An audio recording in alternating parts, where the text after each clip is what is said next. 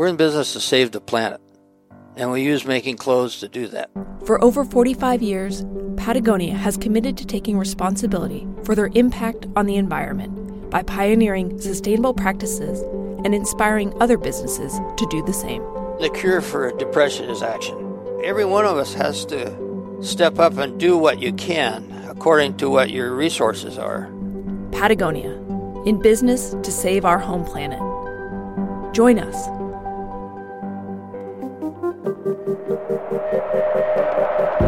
You're listening to The Dirtbag Diaries, a production of Duct Tape Then Beer, with additional support from Kuat Racks, Because You Love Your Bike, and Kicking Horse Coffee.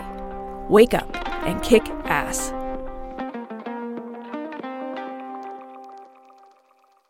I think we should tell the story about the second time we got together. Not the first? You like telling that story. I think we're going to leave that for another time because we have a lot of ground to cover today. I asked him to kiss me in front of his then girlfriend. He'll probably tell you that later anyway. Not my best move, but maybe my best move ever. I had no idea what hit me. I do think your best move ever was the second time, though. The time when we were a little older and a little wiser. I was 24. I was 25. I'd moved to Flagstaff, Arizona, and I was cobbling together the odd writing gigs, and you called pretty much right out of the blue. You left your boyfriend, you were out climbing, and you were going to move to Telluride, and Flagstaff was on the way. And you asked, like, could I come visit? I opened the door, and you're standing there, and I feel like there was a snow flurry behind you, and you just walked into my life like you completely belonged. And we had this incredible week of climbing and hanging out, and it just all made sense. And at the end of it, I told you I thought I should stay. And I was like, no, because it also didn't make sense, not one bit. Like 1 week earlier, I'd been a lonely dirtbag climber who was sending out resumes, willing to move for work because I had zero attachments. I'd laid out this path in my mind of a vision of what my life would look like, and you completely exploded that. And it was wonderful, but it was just really different. And now it's a week later, and I'm in love with you. And in that moment, my head was spinning, and I'm pretty sure, like, I knew then that I was going to ask you to marry me at some point. And I just didn't think I'd be there at that stage. And I remember asking you, what did I ask you? You asked, what if you moved to Telluride and we date remotely? And I thought about it, but we'd already kind of tried that, and I just figured I'm going to move here and we'll figure it out. Or we won't be together. That was such a boss move. You said yes. Yeah. And even though I said yes, I also like simultaneously had this overwhelming feeling that I was making this terrible decision, which is not the case at all because it was clearly a good decision. But it felt super overwhelming. My head was spinning. We had this conversation, and I think I immediately had to go for like a long run just because it didn't make sense. Yet it made perfect sense. And when you think about it, that's love in a nutshell. Today, producer Cordelia Zars has a story for you about a woman named Sara and a guy named Alan. It all starts in a burrito shop in Abu Dhabi. I'm Fitz. I'm Becca. Who's gonna say it? Both of us. Ready? You're listening to the Dirtbag Diaries.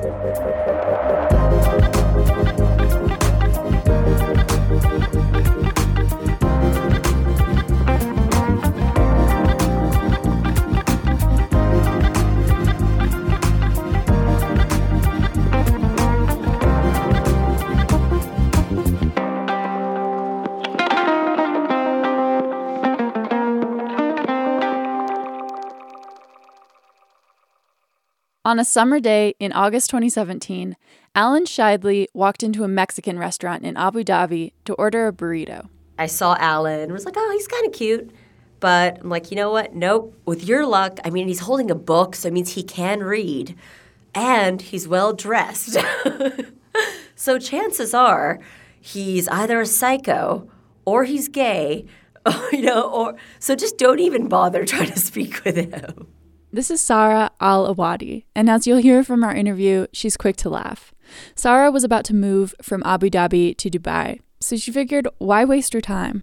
I saw her once I entered the burrito line, and I positioned myself in front of my two friends, and I always carry a book with me, not because I'm smart, but because it makes me look smart, and that's what my grandpa told me to do. So I put my book on the counter knowing she would look at it, and she looked over at it, and that's kind of like how I got within proximity for her to start the conversation. I only had a week left in the UAE before I moved to Iraq, and Sara is a much better person than I'll ever be, and I knew that from first sight. And I was like, I got nothing to lose. This woman's much better than I'll ever be. I'm going to just try and talk to her. Literally, I wasn't going to speak with him, except the fire alarm went off.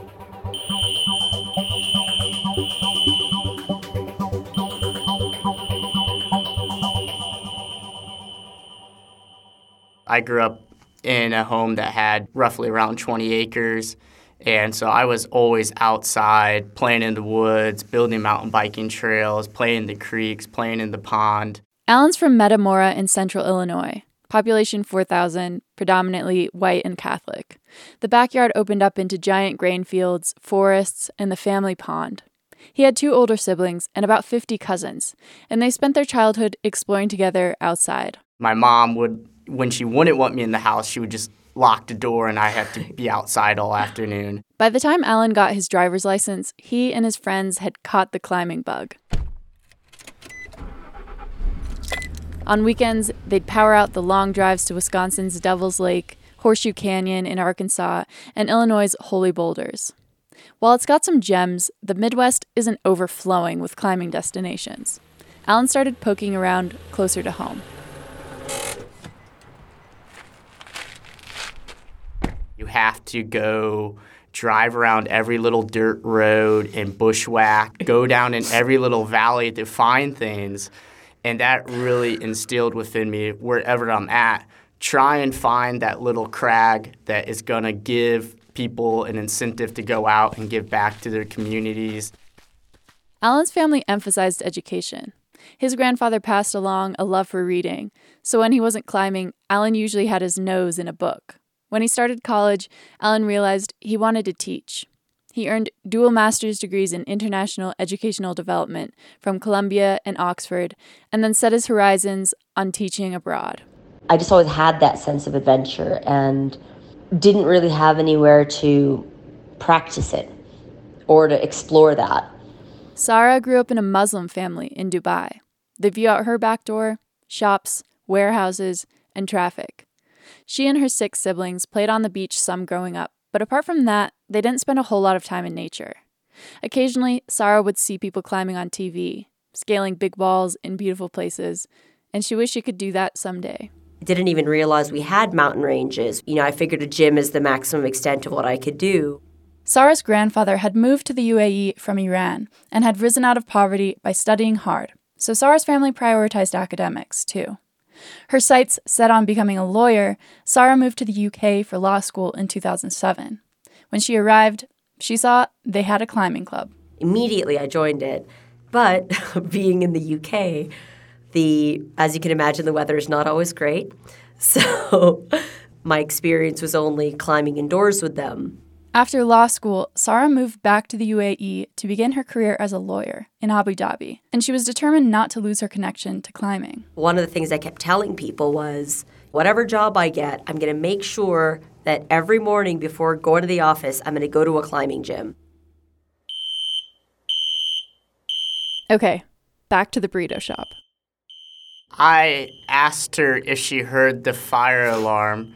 And the reason why I asked it, because I actually had hearing problems going up. So I'm petrified of losing my hearing all the time. And so whenever I hear like a high ringing noise, I'm afraid I'm losing my hearing officially. And so it was going off, and I looked at her. I was like, do you hear that? And, of course, as Sara is, she goes, no, I don't hear that. And then so I had a moment of petrified fear that I was losing my hearing. And she looked back, and she goes, no, yeah, there's an alarm going off. They laughed and spoke for a few minutes after the alarm stopped. Sara asked about his book. They asked about each other's jobs. She's a lawyer. He's a professor. I'd mentioned I'm interested in climbing, and his eyes lit up. He's like, wait, what? And then he just asked if I'd want to go to dinner the next day. So we went to dinner, and that's when about 2 hours in, really, really great conversation, and he goes, Sara, I'm sorry, I have to tell you something. And I was like, oh, God, the other shoe's going to drop. This is it. And he's like, so I moved to Iraq in 7 days. The American University of Iraq had hired Alan to be the director of student services. He's like, but I really like you, so if this date goes well and you really like me after the 7 days, I will pay for you to fly over to see me in Iraq. But if you still like me after Iraq, then I would like to invite you to my best friend's wedding in about 2 months' time in Illinois. And I'll pay for your flight. I think you'd absolutely love it. And I was just so taken aback by his honesty and so I was like, all right. The date went well. So in a few weeks, as promised, Alan flew Sara from Dubai to Iraq. So I just told my parents, I'm like, hey, I'm going to Iraq. I will see you later. Suffice to say, they weren't very happy. Sara flew to Suleimani, where Alan was living. Having just met, they both felt nervous to travel together, but they spent the better part of a week exploring the cities of Erbil, Suleimani, and the mountain ranges between the two. It was the first time they'd been outdoors together, and despite growing up in very different parts of the world, they shared a sense of reverence for the natural world. Our backgrounds, if you look at on the surface, there's no way these two people could ever really mesh well together. But when you start peeling back the layers of that onion and getting at the core of who we are and our values and our family narratives, we started realizing that, wow, there's something really unique here, and that two people from across the world can find each other and fall stupidly in love with each other, but also very trusting of one another and very understanding of one another.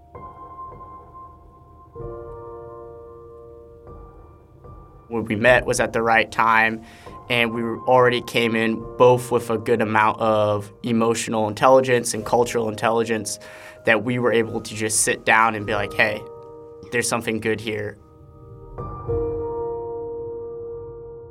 Sara came to visit Alan in Iraq one more time in the following months, and their relationship deepened.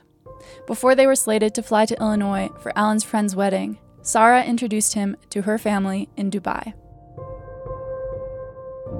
How that introduction went after the break.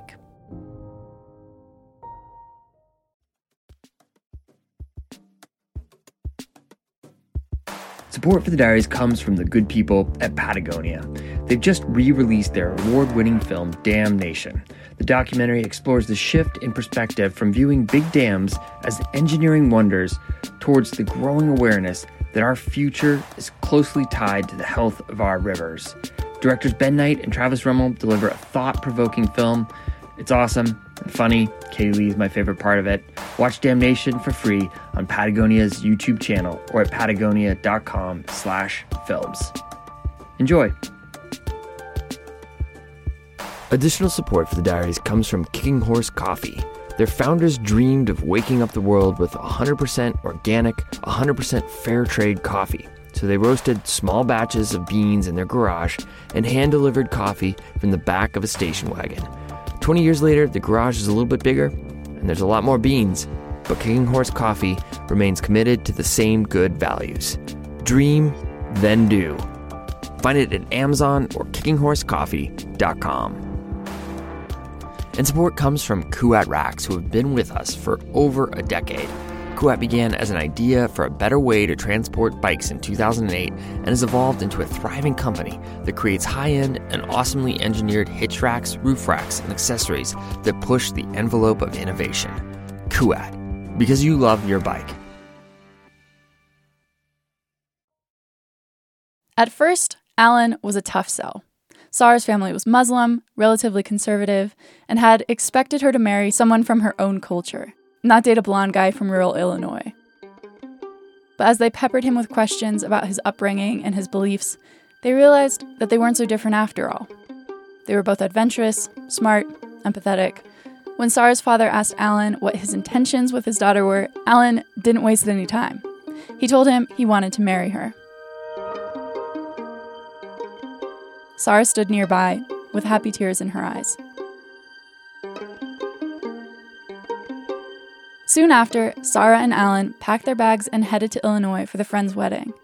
Alan used the drive from the airport to his home to prepare Sara to meet his family. I was probably about 2 hours into like an intensive asking all these questions. And these are, intense questions that you should ask your potential partner. And but not one after the other. Yeah, it's kind of like rapid fire with Alan Schaidle for a moment. And Sara just looks at me and she goes, "What more do you want from me?" And she has tears in her eyes, and her hand is on the door handle, and she's about ready to roll out of the car. And that's when I had to explain to her. I was like, "Look, I'm going to tell my parents I want to marry you. I've only known you for about a month or two now. And they're going to ask all these questions. And I want to be able to look at them in the eye and honestly say, yes, we've discussed that." When they arrived in Metamora and Alan introduced Sara to his family, he told his family she was the woman he wanted to marry. A bit shocked, they warned him against rushing into something too soon. But after a few days together, Alan's parents realized perhaps they knew what they were doing after all. They watched the happy couple explore the woods, walk through the fields, and leap together into the family pond. They asked her about her family, about Dubai, about Islam, and found more in common than they thought they would. We grew up on different sides of the world, different cultures, different narratives. But the fact that both of our dads were engineers, the family cultures are what were similar. So I think two people would look at it and be like, well, here's this dude growing up in an all-white Catholic community in rural Illinois. And then here's this woman growing up in this major global cosmopolitan hub of Dubai, and she's Muslim and she's Arab. There can't be any similarities. But when you start looking at our families, the narratives become really similar. Sara loved seeing where Alan grew up and felt welcomed by his family. Alan wanted to show Sara one of his favorite climbing spots, Jackson Falls, with its softly trickling falls and boulders covered with cool green moss. I wanted to see how Sara would react to seeing some of these more rural landscapes because that's so important to me that my identity as a rural American plays a huge factor into what I do, but also then getting to expose her to some of these climbing scenes and climbing there together. It was amazing. I'd never climbed outside, so it was a whole new experience. But besides the physical aspect of bouldering and just falling in love with it, I really appreciated being able to drive to these little towns and go to these little diners. It made me want to take care of this beauty outdoors so much more because I saw the people that lived around it.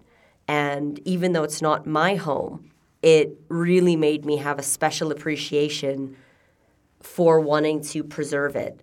And I was so excited to want to go outdoors in my country and to see if I could develop that same level of ownership, if I could find that same beauty. And that's where we really formed this partnership of climbing together that we then took globally as we moved back to Dubai.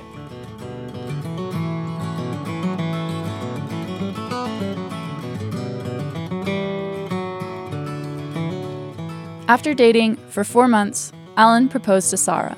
Sara said yes. They both figured, when you know, you know. In December of 2017, Alan and Sara were married at a courthouse in Illinois and had a small ceremony at Alan's parents' home. When Alan finished his job in Iraq the following spring, he moved back to Dubai to join Sara. They had a second wedding celebration in Dubai to include Sara's family, and then launched into their first project as a married couple, discovering new places to boulder outside the city. I started asking, just locals, hey, where have you seen big, tall cliffs? Where have you seen boulders?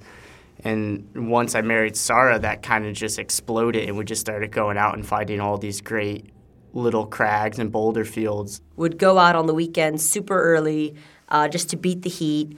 And initially it started out really, it was just this very fun outdoor activity where we can go find these really cool boulders and just find these new lines on them. Alan and Sara pored over Google Maps. They asked local farmers about boulders in the area, got in their car, and scouted.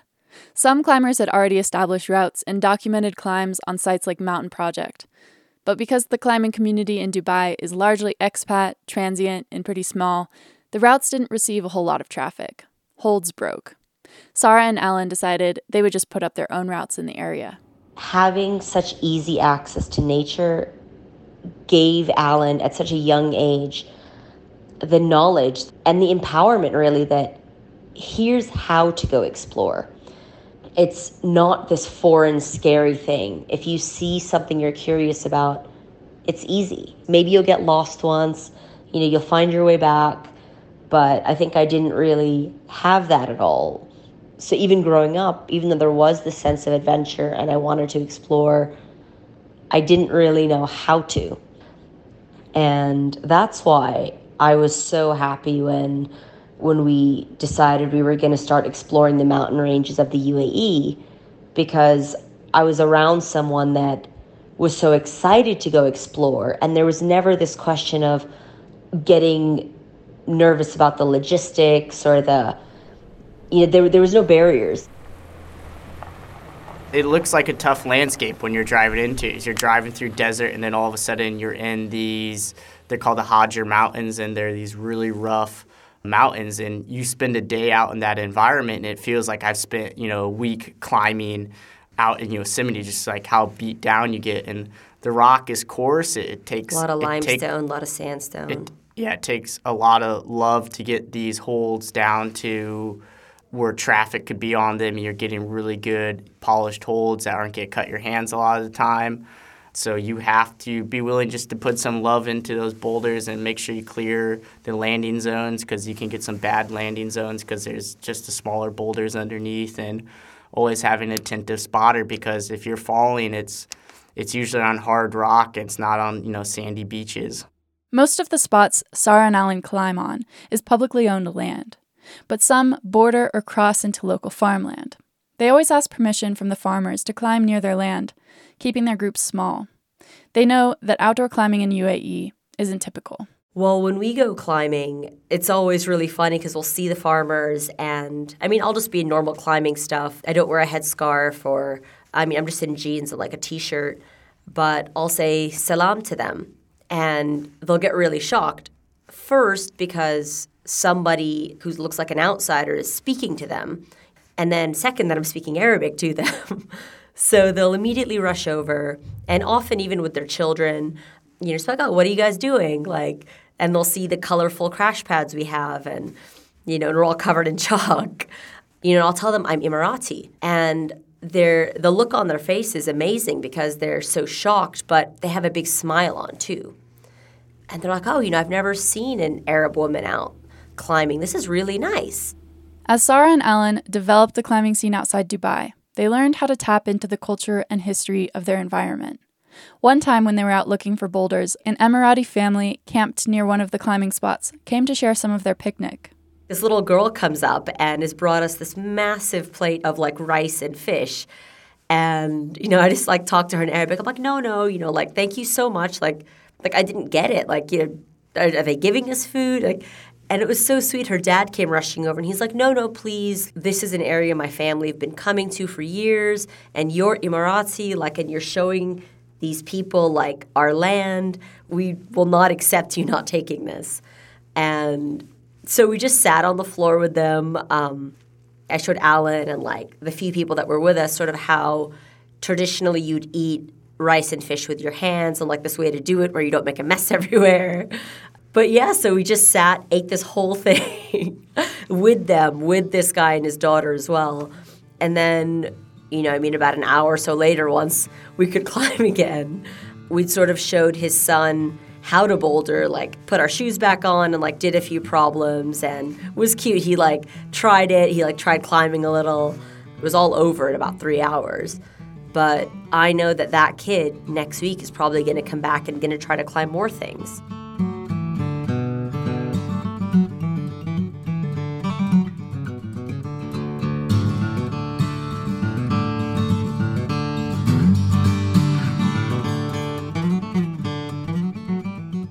As a Muslim woman, Sara also feels that climbing plays an important role in empowering women in her culture. It's not that your family is going to say, no, don't go climbing. But with the narrative that you're raised in, which is being a little bit more conservative, not going out to these, mountains by yourself, because of things like that, where I feel like there's this underlying discouragement from being outdoors and going climbing. And as you get older, it's seen a little bit like, oh, wait, you want to go out climbing? Like, that's not very ladylike. It's not very respectable that you're going to be out with all these guys, just doing this climbing. Like, what are you doing? And I just felt like there's not enough women that are saying, hey, we have beautiful mountains here. We have beautiful terrain. Come out and climb. It's a great space to be in. So I think there's room for growing. I think it's just shedding a little bit of light on it, which might increase the amount of women that feel comfortable to come out. As they climbed, they cheered each other on, spotted each other's falls. They watched each other get frustrated. They watched each other fail. When they fell off, they reminded each other to pause, take a deep breath, and try again. Sara would teach Alan words in Arabic, like canyon or goats, which paid frequent visits from nearby farms, and she'd tell him stories about her ancestors who knew this land years ago. As her partner, that's something I've really grown to love more and more about her, and how I've learned more about my wife is seeing her in these spaces that are part of her country and part of her history and part of her culture, and her explaining it to people has really added a huge depth to the climbing there for me. Is that it's just not about going out and establishing new problems and cleaning boulders and breaking holds.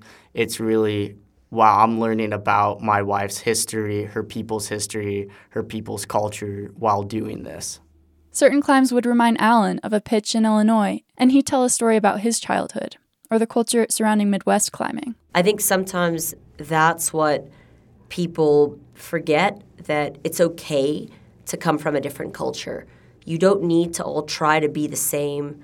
And Alan and I have a lot in common, but the way we were raised is very different. And I don't think if I didn't make the time to get to know where he was from, that we wouldn't be able to have the connection that we do.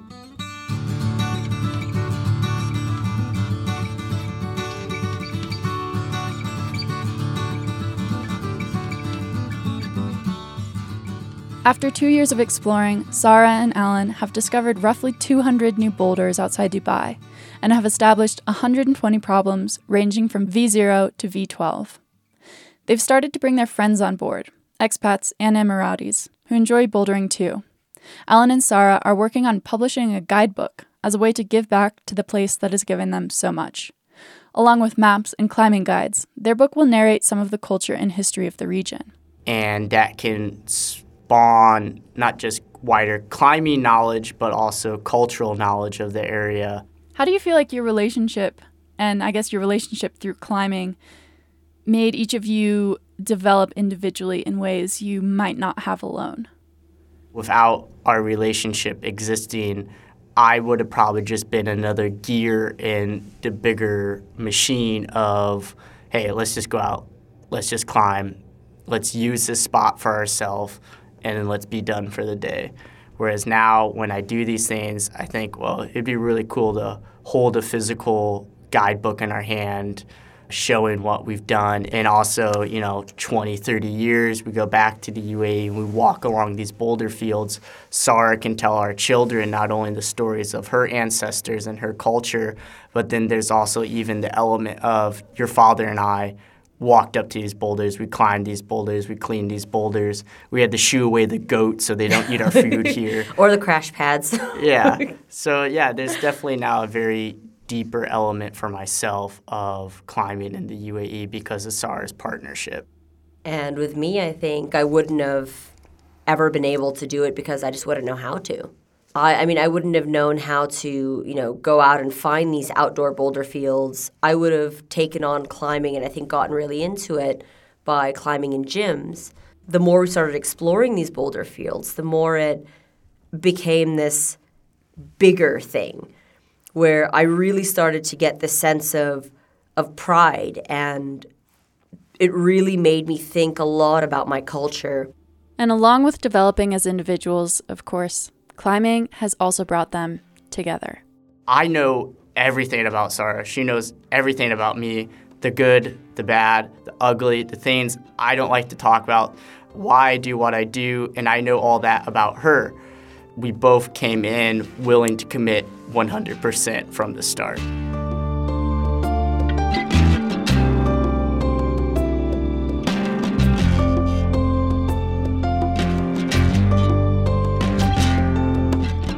Without credits.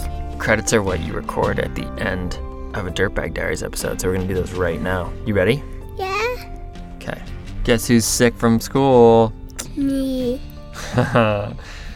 Thank you, Alan and Sara, for sharing your story. Music today from Kai Engel, Ken Christensen, Bradley Carter, and Brendan O'Connell. The tracks are courtesy of the artists. Jacob Bain and Nis Cotto composed our theme song. You can find the links to the artists at our website, dirtbagdiaries.com. Heavy Breathing by Wiley Cahal. This episode was produced by Cordelia Zars, Becca Cahal, and me, Fitz Cahal. You have been listening to the Dirtbag Diaries. Thanks for tuning in.